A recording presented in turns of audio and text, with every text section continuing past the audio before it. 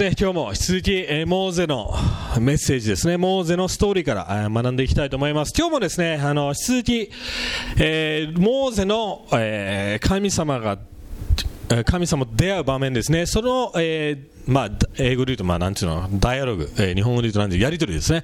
やり取りのその場面から見ていきたいと思います。なので、今日もまた使命に、ついて語っていきます。使命を受けるとはどういうことなのか、先週もやりましたけども、本当に使命はもう私たちに一方的にやってくるものです。そしてそれによって変えられる。もう要は神様の恵みで変えられるという要素をね、先週学びました。そしてアイデンティティのことだとかね、私は誰なのってそういうね、モーゼも質問をしましたけども、今回は使命を生きるために必要な要素、そういうものを見ていきたいと思います。なので、4章、出エジプト記の4章、1節からですね、16節ぐらいまで読んでいきたいと思います。はい、先週のメッセージの引き続きね、聞いてない人はメッセージオンラインで聞けると思いますので聞いてみてください。はい、じゃあ一節から読みます。モーセは答えて神に申し上げた。ですが彼らは私を信じせず、また私の声に耳を傾けないでしょう。主はあなたに現れなかったと言うでしょうから。主は彼に仰せられた。あなたの手にあるそれは何か。彼は答えた。杖です。すると仰せられた。それを地に投げよう。彼がそれを地に投げると、杖は蛇になった。モーセはそれから身を引いた。主はまたモーセに仰せられた。手を伸ばしてその尻尾をつかめ。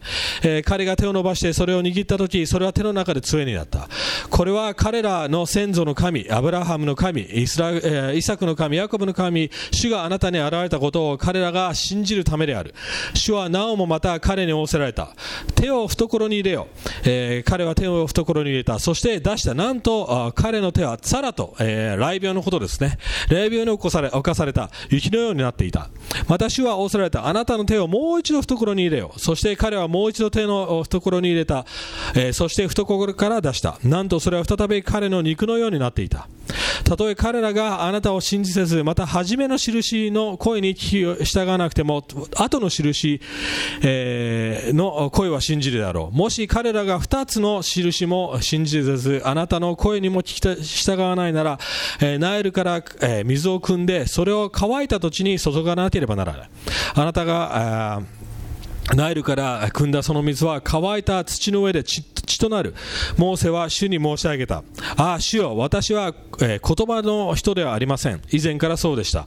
あなたがしもべに語られた手からもそうです。私は口が重く、舌が重いのです。主は彼に仰せられた。誰が人に口をつけたのか。誰が口を聞けなくし、耳を聞こえなくし、あるいは目を閉じたり盲目にしたりするのか。それはこの私、主ではないか。さあ行け。私があなたの口と共にあって、あなたの言うべきことを伝えよう。教えよう。すると申し上げた。主よ、どうか他の人を使わせてください。すると主の怒りがモーセに向かって燃え上がり、こう仰せられた。あなたの兄、レビ人、アロンがいるではないか。私は彼がよく話すことを知っている。今彼はあなたに会いに出てきている。あなたに会えば心から喜ぼう。あなたが彼に語り、その口に言葉を置くなら、私はあなたの口と共にあり、彼の口と共にあって、あなた方のなすべきことを教えよう。彼があなたに代わって民に語るなら、彼はあなたの口の代わりとなり、あなたは彼に対して神の代わりとなる。はい、じゃあ今日ですね、やっていきたいと思います。3つまた、話したいことがあります。1つ目は弱いヒーローたちということをタイトルで、ポイントでやっていきます。次は神の強さ。そして最後、キリストにある十分さということでやっていきたいと思います。はい、モーゼ引き続きね、神様の要は命令ですね。先週も言いましたけども、使命を受ける、要はクリスチャンになるということは、同時に使命を与えられ、目的も与えられます。ね、先週も言いましたけども、変わらずには私たちはいられないということです。要はクリスチャンになったらすぐに使命が与えられるわけです。でも大概の場合、モーゼはしたように私たちそれを拒みます。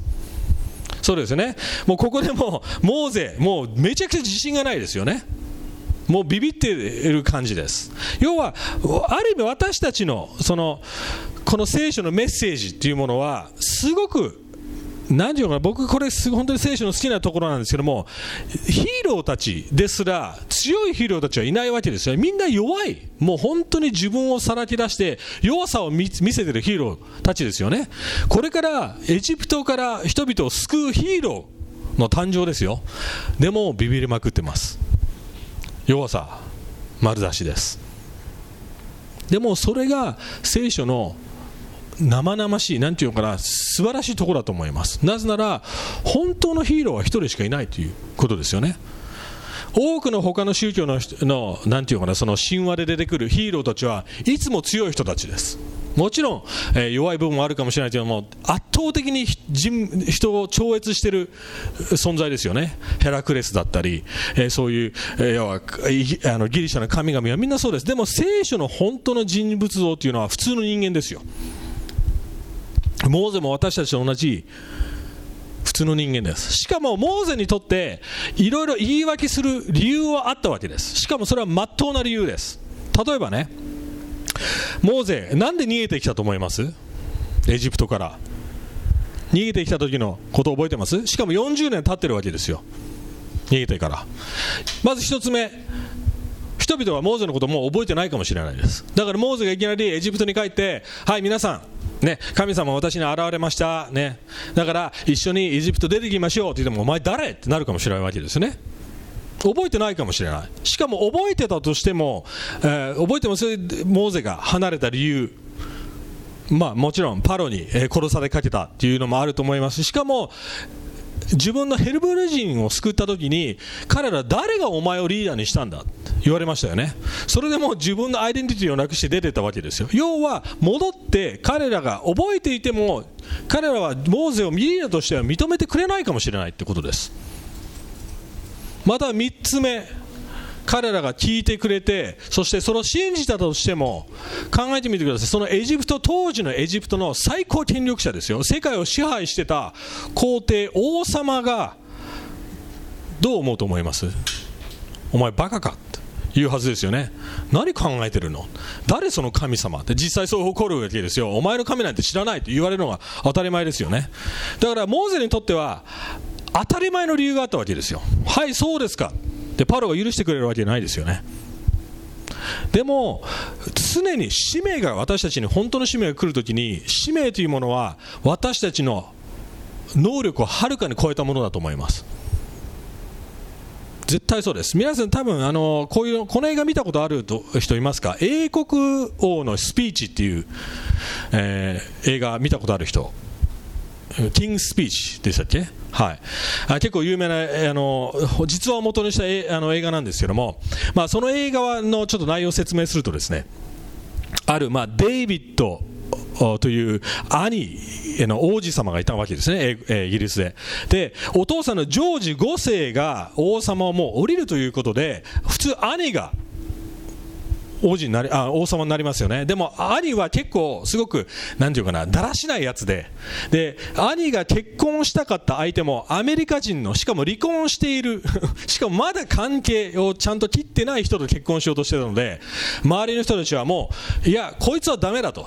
だから弟のアルバート王子を即位にすることに決めたんですね。でもアルバート王子は英語で言うとスタッタリングっていう、そういうなんていうかね、日本語でなんていうんですか、そうどもり症みたいな、そんな感じですね。それを持ってる障害があったわけですね。だから最初スピーチした時にもうめちゃくちゃひどいスピーチだったんですよ。でも彼はもう突然そういう状況に置かれたわけですよね。弟として絶対王様にはならないだろうと思ってたのに、いきなり王様にされちゃったわけですよ。しかもどもり症、要はある意味モーゼと同じですよね。モーゼはどもり症じゃなかったけども、あまりしゃべるのが得意じゃないとか言ってますよね。でも、その彼のその治療を始めたんですね。そのうまくスピーチをできるようにトレーニングして、緊張や声の使い方、筋肉の使い方とかそういうものを学んで、結局、その当時ですね、ナチスとの、イギリスとのそのやり取りがあって、すごくもう国民が一致しなくちゃいけない状況だったんですけども、でも彼のスピーチが成功して国をまとめることができるわけですね。ある意味私たちも同じクリスチャンとして使命を与えられるというのはそういうものだと思います。私たちがって思うようなことを期待してなかったような、わかります？そのようなことを神様は与える状況に置くと思います。なぜそうすると思います？それは私たちが自分の能力に頼らないためです。私たちが神にしか頼れないようにするためです。僕もそうです。ある意味僕も、モーゼですごく共感できる部分は、僕昔から本当に口下手だったんです。昔はこれは何度も言ってるストーリーですけども、うちの母親は常にお前はうまく喋れないから理系に進め、医者になれって言われました。研究だとかそういうことをしろって言われました。でも今やってること全く別ですよ。でもそれが変わったのはクリスチャンになってからです。クリスチャンになってから神様がやり始めたこと、別のことを、要は普通だったら俺にはできないことを神様が働いてくれるわけですよね。だから使命イコール必ずしも皆さんがやりたいことじゃないです時に、ほとんどの場合多分自信がないことだと思います。だからまず最初の敵を、それが当たり前なんです。クリスチャンの人生を、使命を生きるきっかけっていうのは、っていう自分を超越したものです。自分よりでかいビジョンです。もし自分にできると思ってるなら、多分それは正しいビジョンじゃないと思います。自分の想定内だったら、それは神様からの使命じゃないかもしれません。はい。じゃあそのモーゼの自信のなさ、そうですよね。それに対して神様は何を言ったんでしょうか。それが次のポイントです。神様の強さ。はい、ここちょっと時間を費みます。神様は3つの奇跡をモーゼに見せましたよね。結構わけわかんないことですよね。例えば最初のあれは何でした？杖を投げてそれが蛇に変わります。そして蛇の尻尾をつかめってなりますよね。どういう意味があると思いますか？まずこれ知らなくちゃいけないのは、蛇っていうものは実はそのエジプトの当時のすごく重要な象徴でした。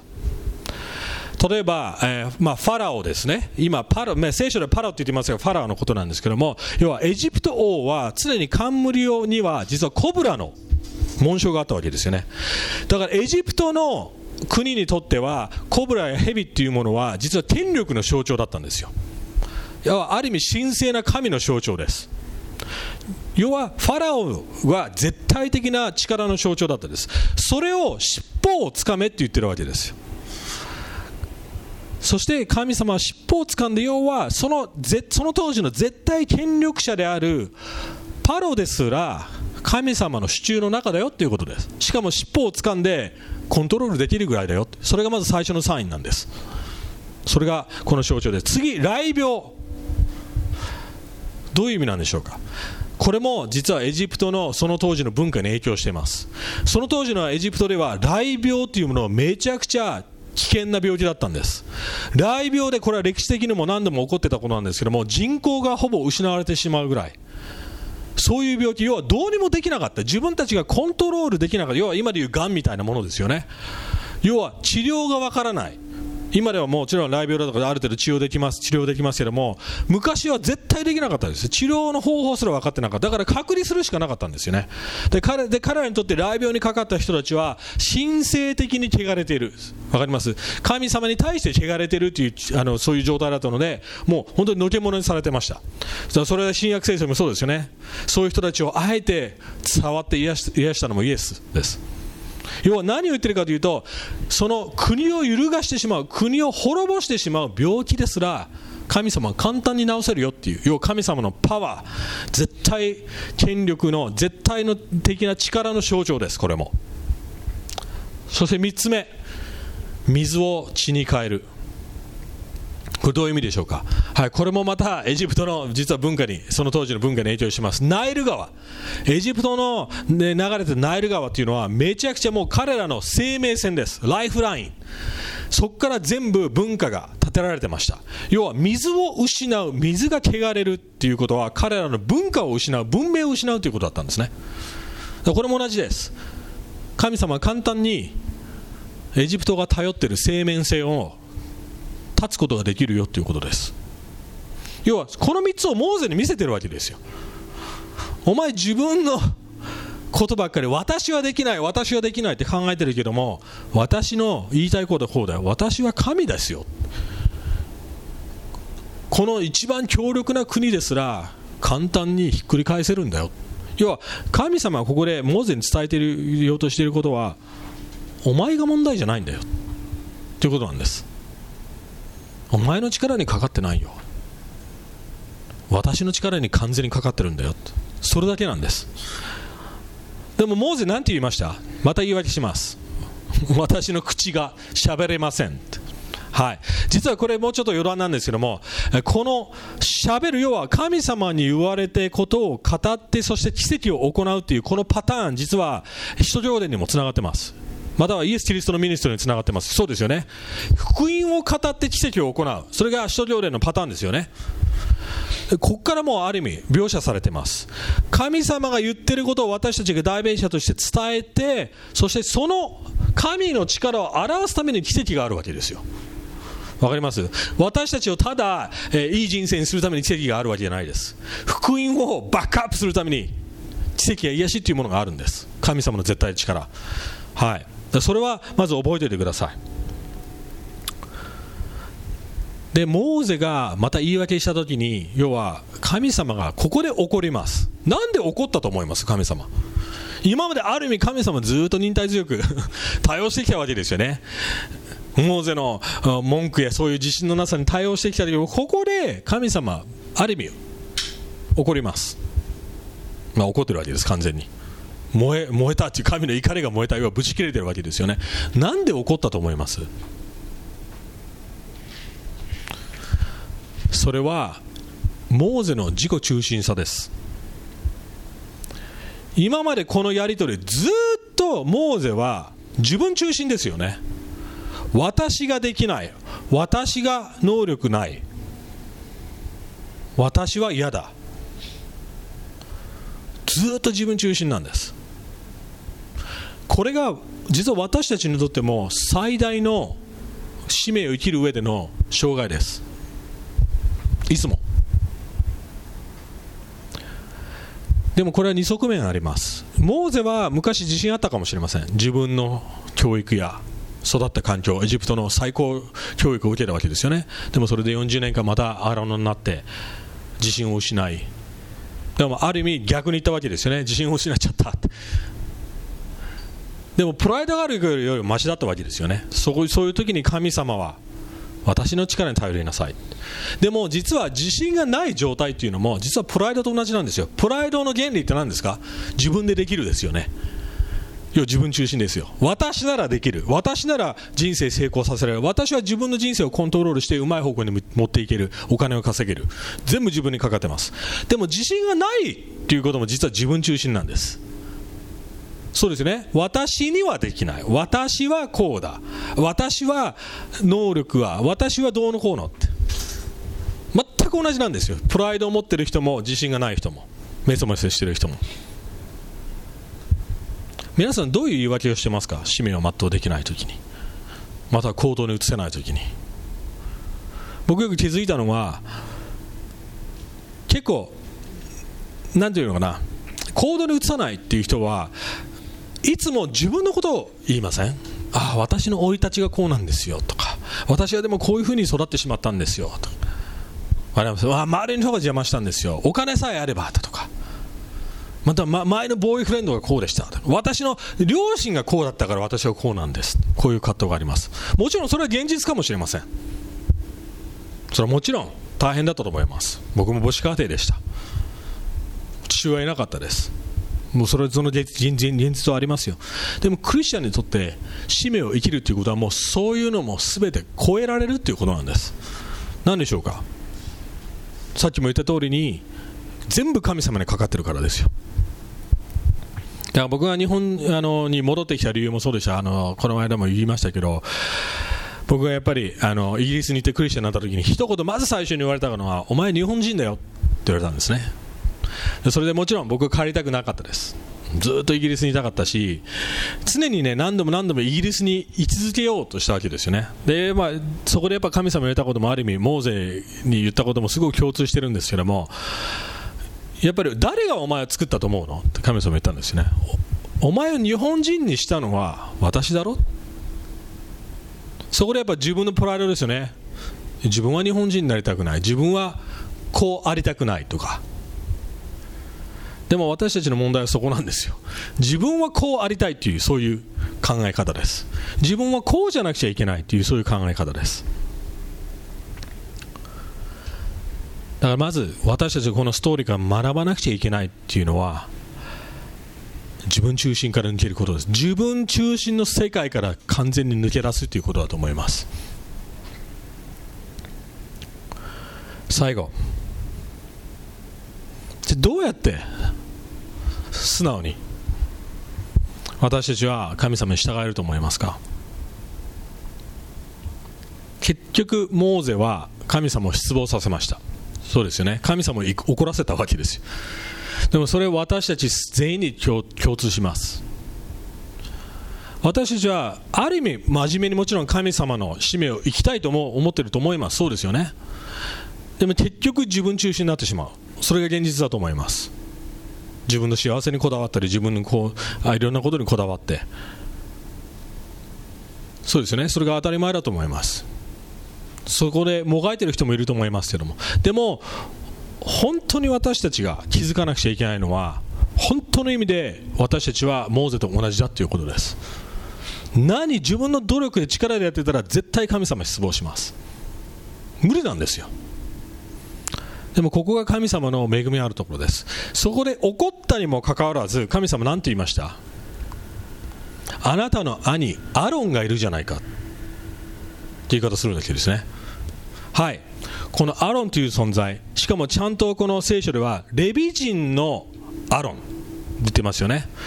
実はレビ人という概念がすごく大切で、レビの部族っていうのはその12部族の中でも祭司の部族です。神様に仕える祭司の部族だったわけですよね。要はアロンが一番最初の祭司です。その前にメルキゼクっていうそういう他の偉大な祭司がいたんですけど、彼はレビ人じゃなかったんです。もうとにかく、イスラエルの正式な、祭司はアロンです。そして祭司という職業は神様と人々の間に立って常にやり取りする、そういう役割です。はい。で、聖書をこう書いてあります。ヘブルの4の14から、5章の4節。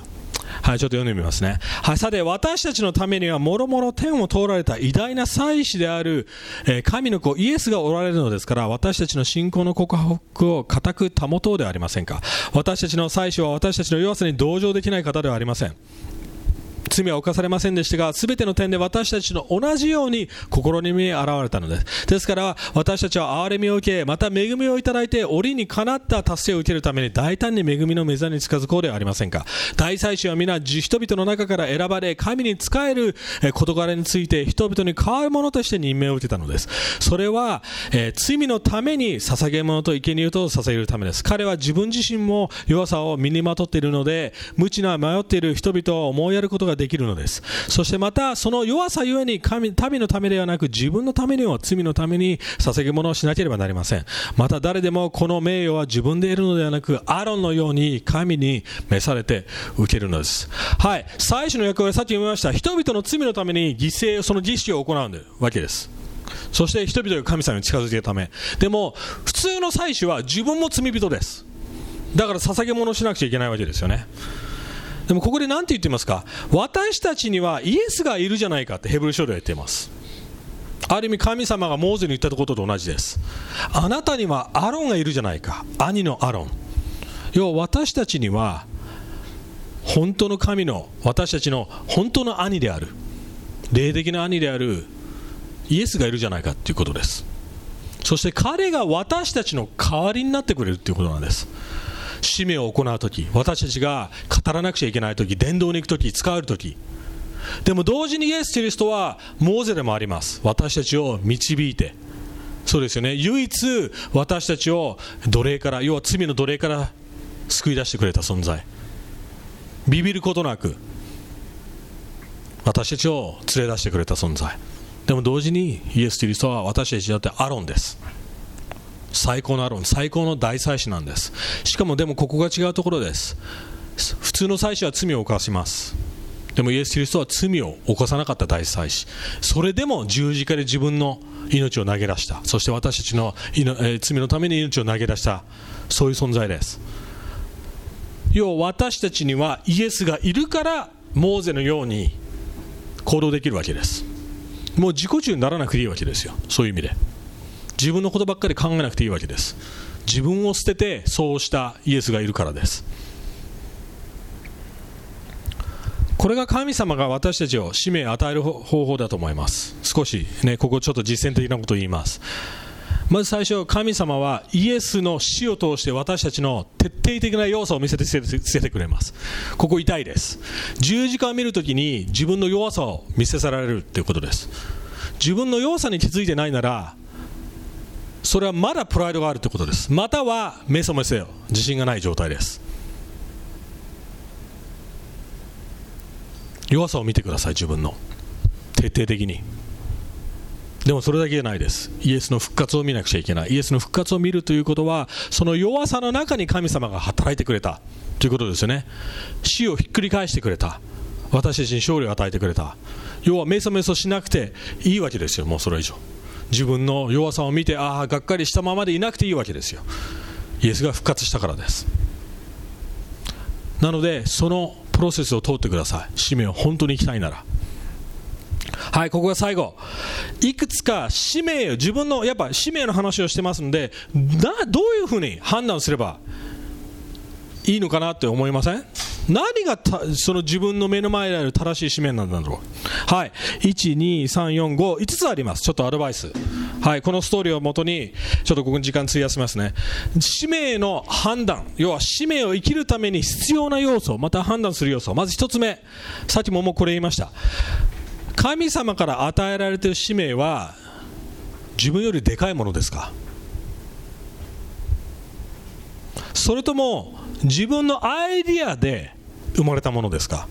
要は自分の想像力内で生まれて把握できるものなら、それは神様の使命じゃないと思います。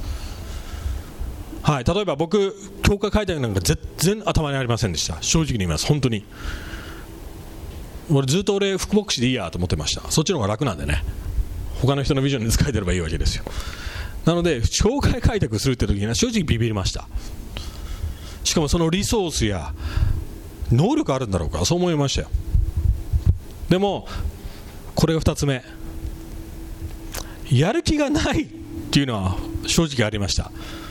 あんまり乗る気しなかったので、うちの奥さんの方がやる気ありました。でも心でそれが正しいって分かってたんです。今までの自分の人生を見たときに辻褄が合う、メイクセンスっていう感覚はありました。モーゼもそうだと思います。そうですね、エジプトで教育を受けたわけですよ。リーダーシップの教育を受けてたわけですよ。だから神様に偉大なリーダーになれって言われたときに、ある意味頭で分かってたと思います。そうかも。でもモーゼ自分の心地よさや、そういう自分の中心でそれが引っかかってたわけですよね。だから使命をもらうときに必ずしも情熱がついてくるわけじゃないです。それは後からついてきます。これ重要な要素です。でもメイクセンスです。パズルの断片がくっつくような感じです、自分の中で。はい、それが2つ目。3つ目はこれが結構大切なこと。それってぶっちゃけ自分のため、それとも人々のため、それを考えてみることです。本当にこれめちゃくちゃ正直にならなくちゃこれ答えられないと思います。多くの自分自身で思い描いている理想のビジョンや夢っていうのは自分がやりたいことだと思います。自分が満足したり、自分が認められたり、自分がコントロールできたり、わかります、成功できるような要素だと思います。でもそういうのを本当に超えて、そのチョイスを見たときに、これって本当に人々のためなんだろうか、そして神様のためなんだろうか。要は逆の言い方をすれば心地悪いものです。例えば日本に帰ってくる僕にとって嫌なことでした。苦しみの要素でした。でもさっきの2番目の要素に戻りまして、分かってたんですよ。苦しんででもそれを成し遂げなくちゃいけないと分かってました。ここが決め手です。多くの人たちは苦しみから逃げようとすると思います。それ自然な反応だと思います。僕もそれトライしました。心地いい状態に居続けられるようにしましたよ。でもそれを許してくれないのが神様ですよね。だから3つ目はとことん正直になって自分の偶像を見てみてください。はい、4つ目、その生き様を思い描いたり、また生きている時に神様の力が現れてますか。それとも逆に俺すげえな、そういうものが来てますか？自分に栄光を与えられているという生き方なら、それは神様からの使命じゃないと思います。本当の使命はやっぱさっきも言った通り自分を超越しているので、わかります？ある意味自分ができないって感覚は常にあると思います。でもことが起こるたんびに神様すげえってなると思います。自分すげえじゃなくてわかります？だからこの教会もそうですよ。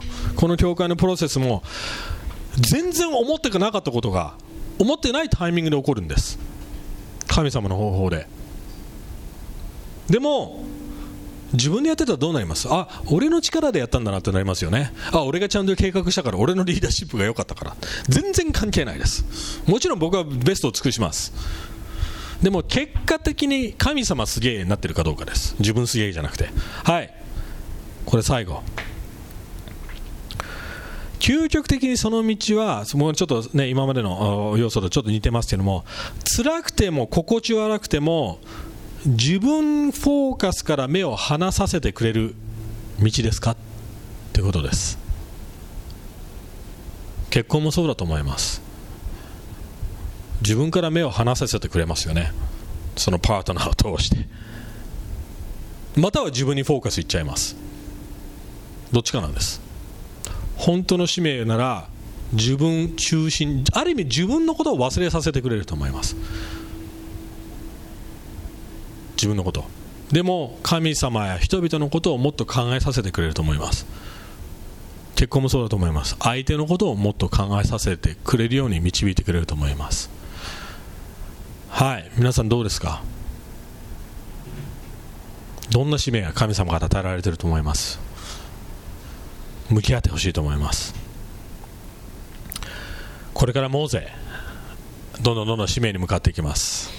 でこの皆さんにもう先に伝えておきたいんですけども、この出エジプト記のパターンというものはもうこれから連続してなんていうのかな、これからの聖書のストーリーのパターンになっていきます。ある意味ひな形になっていくわけです。テンプレートみたいな感じ、同じようなパターンで、原型となって、もちろんさっき言った使徒行伝もそうですけども、ずっと続いていきます。